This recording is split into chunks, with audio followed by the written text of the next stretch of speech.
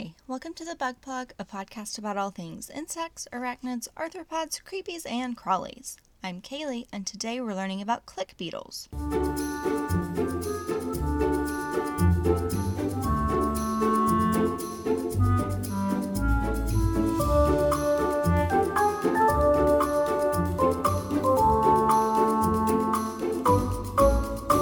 Okay, real quick.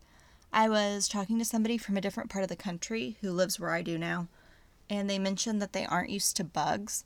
And I was super confused, but apparently where I am in Oklahoma is super different bug-wise from a lot of places, which, fair, but like, for example, they talked about how they'd never been around cicadas before, and that other than spiders, they really never saw bugs before moving here.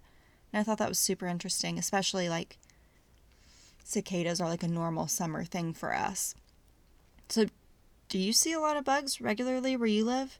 I know some places in Europe don't really do bugs like at all, which is wild to somebody who literally interacts with bugs every time I go outside.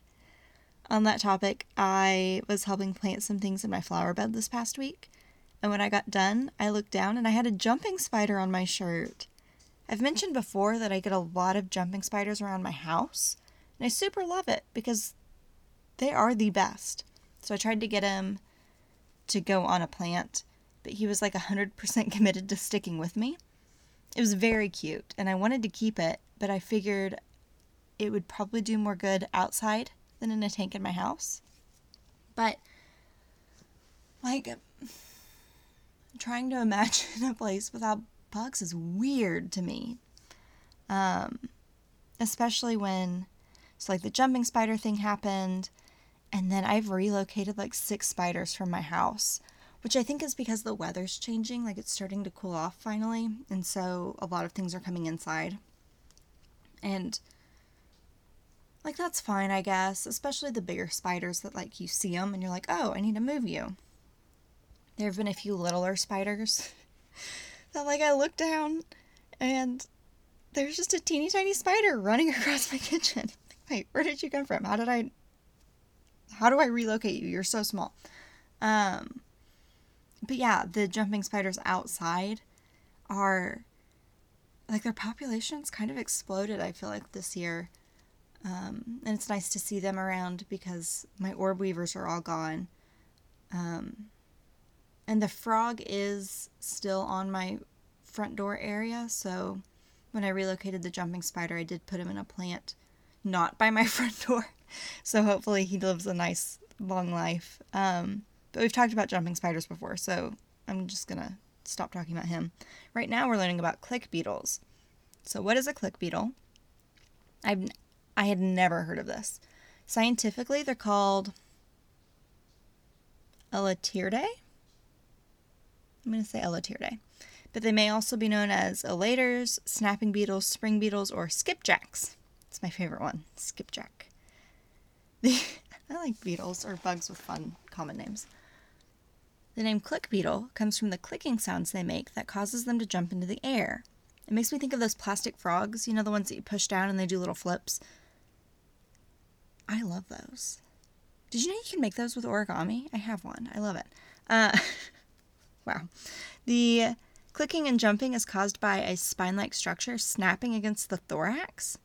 This is most often done to avoid or scare off predators, but it can also help the beetle flip over when it's stuck on its back. So the first time I read that, I was like, oh, the spine is snapping on its thorax. Like, it must be you do it once and you don't do it again, because, like, that sounds painful. No, they do it all the time. There are over 9,000 species of click beetles in the world, with just under 1,000 of them living in North America. Adult click beetles are found on the ground, in plants, and decaying wood, or hiding under bark. Most click beetle larvae, called wireworms, live in the soil, but are also found under bark and decaying wood and in moss. Real quick, wireworms.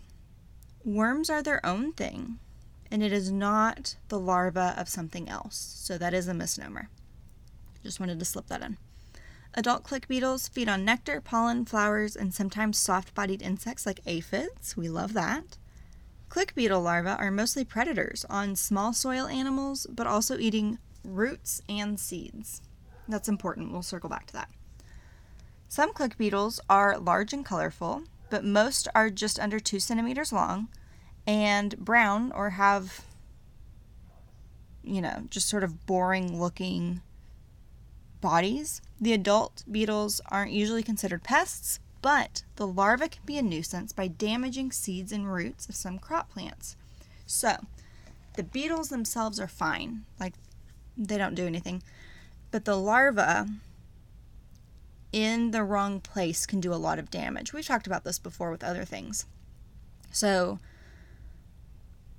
just like the beetles that were on my rose bushes this summer, you want to get rid of the adults so that you don't have the larvae. If you're living somewhere where they could be a problem, like if you live on a farm, you don't want them. For me, they probably won't do enough damage to anything to really matter, so I wouldn't get rid of them. There are ways to get rid of them, of course, but I do recommend just watching for the adults and getting rid of them as adults versus like spraying the dirt and everything like that. But yeah, overall not a big deal. I feel like we haven't done a will they pet in a very long time.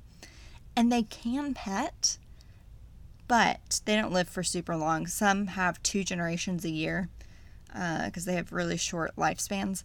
But because they eat aphids, I would not get rid of the adults out of my flower bed. And we've talked about if they're outside, are they really pets? People have outdoor dogs and cats, so I guess they are.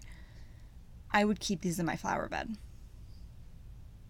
Yeah, because I'd get rid of the aphids, and I had an aphid problem this year, so I would keep them as pets. Alrighty, let's quickly recap. That's another thing I feel like we haven't done in a while. We haven't recapped.